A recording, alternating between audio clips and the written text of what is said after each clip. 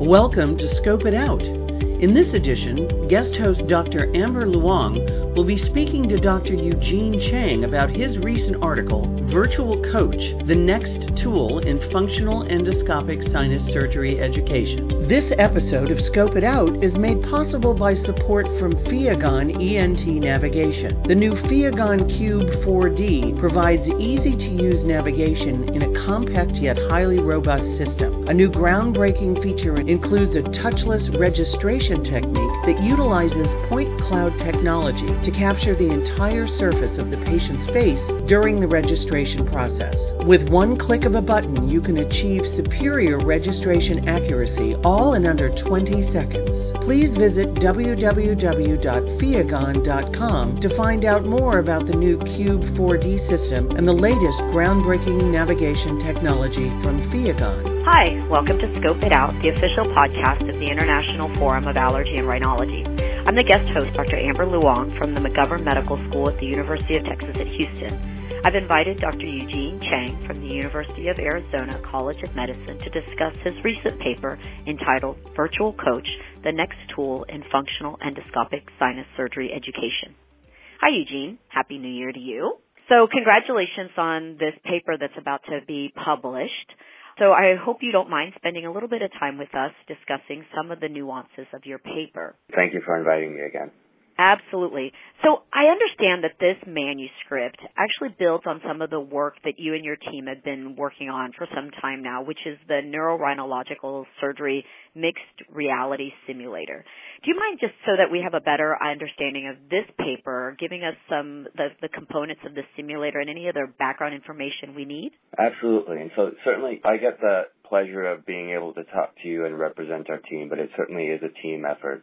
It's composed of myself, Sam Barber, who's one of our very talented and enterprising otolaryngology residents, as well as our partners in engineering, including Saurabh Jain and Youngjun Son. And so the goal for this mixed reality simulator was really to develop a training platform that could be immersive, adaptive, and really train the next generation of surgeons using modern materials. And so what we've decided to do is we've decided to use virtual reality as our base point. So our users put on virtual reality goggles to really get into this immersive surgical operating room. But more importantly than that, one of the criticisms has been haptics and patient specificity. And so we've actually used 3D printed surgical tools and instruments, as well as 3D printed models, so that people can gain that haptic feedback of getting the feel of putting instruments into the nasal cavity and then having this environment that's both adaptive as well as interactive. So Saurabh has really worked on developing an artificial intelligence algorithm to be able to classify users in terms of their proficiency and their performance, and adapting the simulation based on their skill levels to really engage users of all skill levels. So medical students, residents, and even practicing surgeons who've had many hours of experience. I think everybody could gain some utility with this. And then Sam Barber has really pushed the envelope in terms of the virtual reality portion, in terms of the 3D printing. And we've partnered with Aztec, which is our simulation center here at the University of Arizona, to provide an environment and a home base where people can use this initially within our home center, but hopefully we intend to bring it out to centers across the country and worldwide. Excellent. Well, we'll get into a little bit more of your study, but so what inspired your interest in this topic in the first place?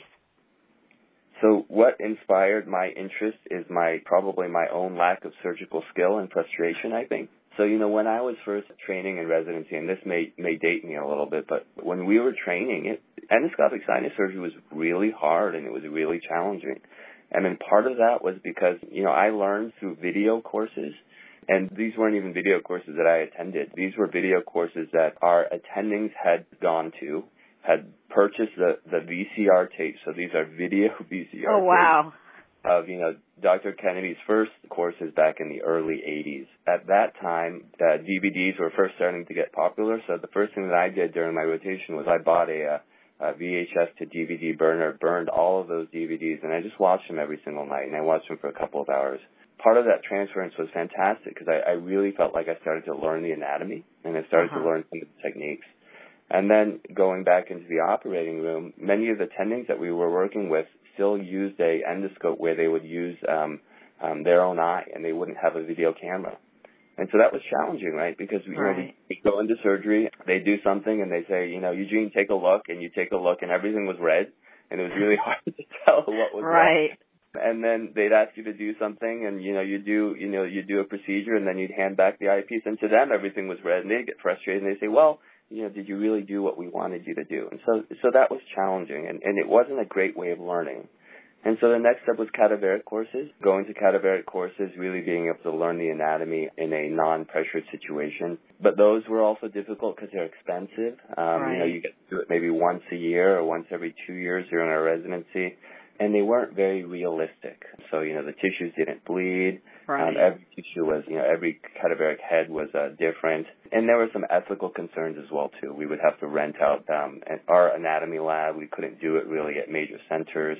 And it led to some difficulties for preparation of these surgeries. During the surgery itself, I had the fortune of training with both Scott Graham as well as Aaron O'Brien, who are fantastic surgical mentors. But it was hard because, they would ask me to do things, and they knew my interest in endoscopic sinus surgery. But being able to transfer what you want somebody to do during surgery while a patient is, asleep and potentially at risk is, anxiety-inducing. And it's something that I also struggled with when I first became an attending. Really wanting to get junior residents in, being able to do the procedures, really push their own boundaries, but at the same time having this obligation to patients to be able to kind of make sure that they got the best surgical care. Absolutely. I completely agree with you on that, especially even though now most of us operate with the camera so the residents can see. It's still really challenging, especially some of the initial skills, which I think you talk about it, which is just holding a scope and an instrument at the same time could be learned outside the OR, and oftentimes they're having to try to either learn it on a patient or some of these other situations, which are a little bit more rare opportunities. I understand that first paper that you wrote basically sort of described the components of this system. So what was the goal of this specific study?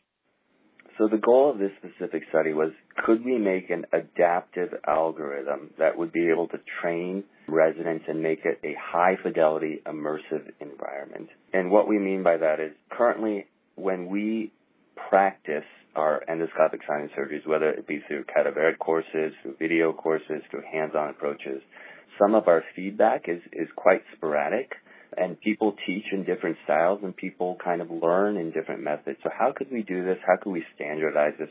How could we really engage users in being able to perform these surgeries and really learn from them? And so you're absolutely right. Building the environment is important. So we incorporated what's called a virtual coach. So a virtual coach combines all of these studies. And so we have a monitor that will enable users to be able to play real surgical videos while they're doing the procedure so they can see what it looks like. We also have the ability to adapt the level of difficulty. And so we can actually use audio and visual cues.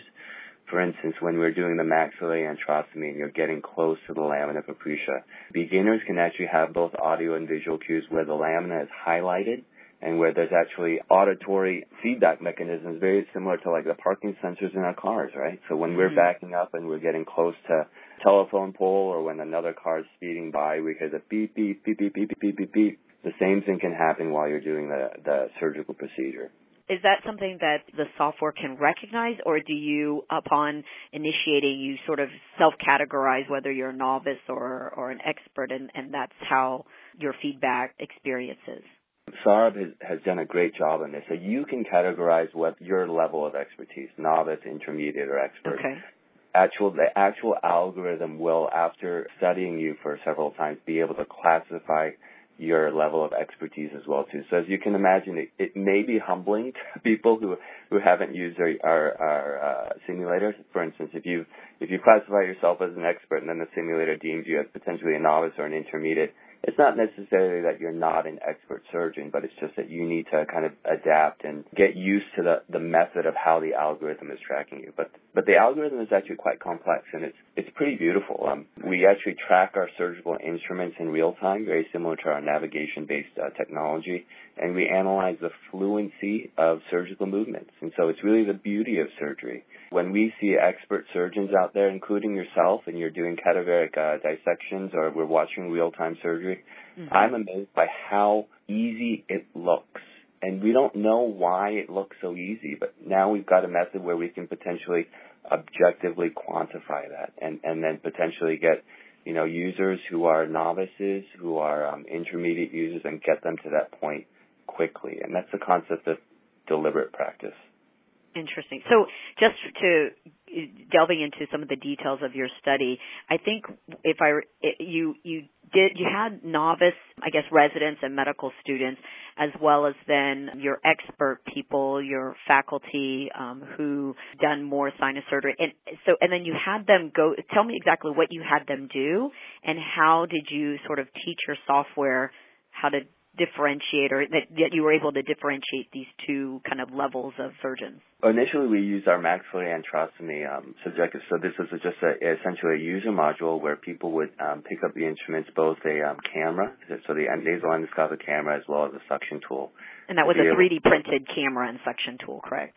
Right. So this is a 3D printed camera as well as a suction tool. They've actually got trackers located on them. So using the VR light boxes, we can track the instruments in real time, so that when you put on the goggles, you can see the instruments, you can see the instruments go into the nose, and you've got this beautiful high-def screen where you can actually see the endoscopic view. So allowing tracking instruments allows you to kind of assess the dimensions of how these instruments move in 3 dimensions, and also are there critical structures that we've identified and pre-segmented? Are these structures getting hit, or are they getting touched? Very similar to like the game of Operation, right? So, that board game where you have to take the liver, or you have to take out the heart, but you can't touch the structures outside of it. Same thing with endoscopic sinus surgery. And so we gave a brief training demo to both novices as well as our experts, and then we had them go through the maxillary antrostomy. Our AI algorithm initially was able to classify the experts as well as the novices based on our objective measures. We said, look, I am an expert. Let me run through this antrostomy. And then we had novices run through that as well, too. And we looked at all of the objective measures, including time, including structures hit, including fluency of motions. And then this was a training module of the adaptive algorithm, and then we had them continue to use that and see how accurate was the algorithm in actually identifying experts versus novices. The beauty of this is as we get more and more users to kind of play with our simulation module, we'll have more and more data. So the algorithm will continue to grow and continue to become more accurate, and it'll continue to adapt as well, too. Wow, that's very interesting.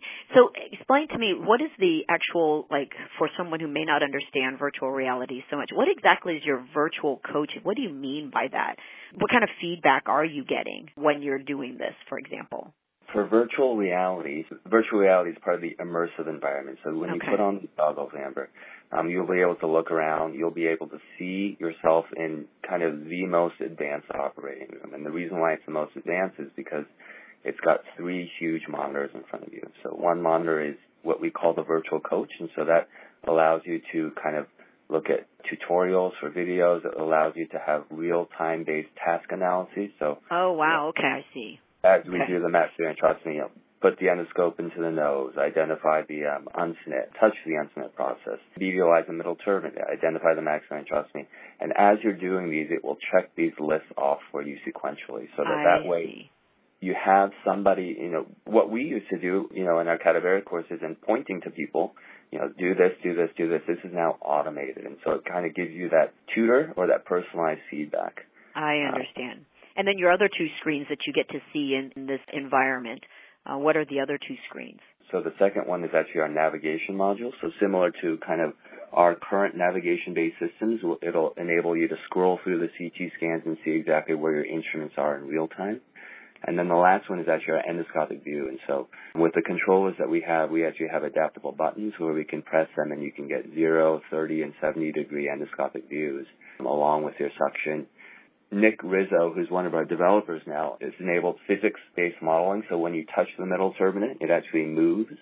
And then when you touch it enough, it actually bleeds and it swells. And so his background is actually in first-person shooter games. And so he was really interested and excited when he first built this physics-based module, and he showed me, and I said, gosh, our sinus surgery really isn't that bloody. We got to tone it down a notch. And the humbling experience of it was, he said, Look, Eugene, I've seen your videos. I really do think it is this bloody. Wow. That's funny. Well, you bring up another good point, starting to add more than just, the structures to your algorithm, but some of the things, I understand part of it is the 3D modeling of the bony structure, and I think there was also going to be like a mesh, right, if I understand that correctly, so that each of individual sinus cavity configuration can be put into the harder model. Am I understanding that correctly? Let me describe first our segmentation process. And so okay. I think you alluded to the segmentation process. So we can actually take patient-based CT scans and perform segmentation, and that's not new. And so we can segment the anterior ethmoid artery, the brain, the lamina, and these can all be highlighted or used as kind of areas where we talk about collisions and colliders. So, if your instrument goes through the lamina, that's how the computer knows that, you didn't score well on the simulation because you went through the lamina, you went through the eye. In terms of the 3D-based portion, we actually build the skull with a 3D printer, and then we actually are now using a silicone mold for the soft tissue in the face. And the reason why we do that is because we're really keen on replicating the feel of surgery. And what we showed in our study was that, some simulation-based modules have no feel, so that you use controllers as your instruments, and that's good, but surgery is all tactile-based, right? And so feel and touch is so important. So probably the most important thing for us was getting that feel of what does it feel like for an instrument to go into a nasal cavity and for you to be operating in a relatively enclosed space. And the silicone mold as well as the 3D print of the craniofacial bones really helps to replicate that. And then when you look at the tissues and the structures and you look at Nick and Sam's work of the physical-based modeling and Saurabh's work as well, and when you touch the middle term and it moves, it's amazing how your brain is able to process this. And even though you're actually not touching tissues and structures in real time, your brain thinks that it is because whatever is actually causing a reaction. That has been tremendous. And I think at least at this point in terms of our technology and making sure that this is still a feasible aspect from a cost-based system, I think that mixed reality, and that's what we're calling this, is a combination of both virtual reality as well as physical-based instruments and tools and craniofacial skeletons and silicone molds. That combination is really going to provide the best feel at this time for surgical simulation. Well, going forward, do you envision, and you mentioned this a little bit in your discussion about some of the, at least initial limitations, but right now you can't dissect, is my understanding. So you don't quite yet have the capability to, let's say, go into the ethmoid bulla and then take down with true cutting instruments the anterior, medial, or inferior face of that bulla. Do you envision that is something that you might be able to do going forward? We're excited to actually share that we are now able to dissect, which has been really cool. It's been a big stumbling block from a technological perspective, but our top-notch team really has identified that you can dissect. So as these instruments and structures are going through these virtual tissues, we can now dissect these areas, and we can create openings and cavities. And so that's really going to be able to, continue to advance this area so that it's not just an identification tool, but it's actually really a surgical dissection tool. And I think that's exciting, and props to them. I mean, they've spent hours and hours trying to develop these algorithms and codes, and we're getting, we've shown that we can do that. So I'm very happy and excited.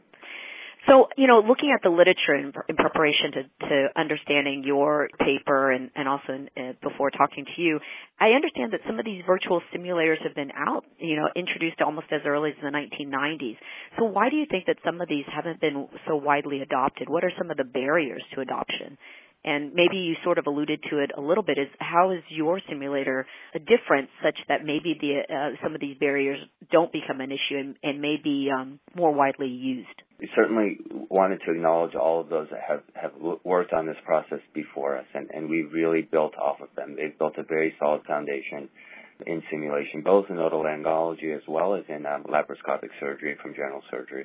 I think part of it is timing, and so we're riding a wave right now where these devices have become research-based and now consumer-based. And what I mean by that is, our kids can go to Target and buy an Oculus Rift for $200 now, and it's amazing. I mean, the cost these virtual reality devices have gone down tremendously. Part of it is also software-based as well, too. Unity-based game engines, so these game engines that have driven all the first-person shooters that have become so popular. Gamers and developers now are realizing that, look, we can actually go outside of the world of gaming and go into simulation. And for us, it's exciting because we're going to make we hope to make a big difference in patient safety as well as education and training. And so I think we're at the right place at the right time, and we've got the right team. Again, this is not my paper, this is our paper.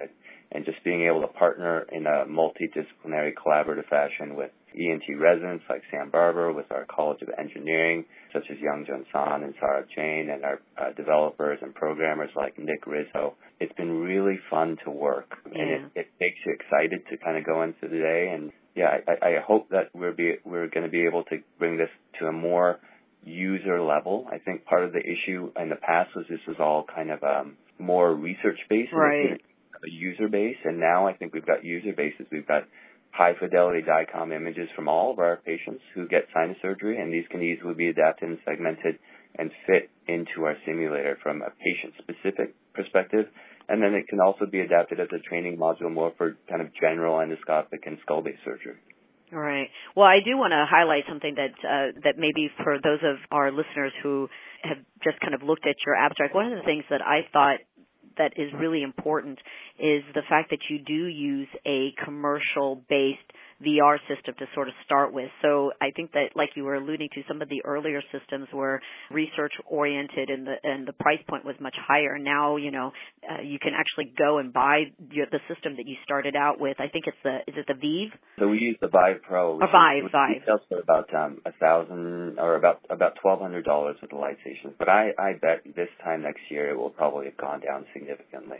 And that's the beauty of technology and Moore's Law, is that just the cost of technology is just logarithmically decreasing. So I think that, this can be in the hands of users, and we're trying to identify, how can we, the university has been keen to look at, can we commercialize these types of things? And commercialization to me really is only a path of how can we get this into users? How can we get this for things for training? How can we use it potentially even for certification and assessments, objective assessments of skill? Right.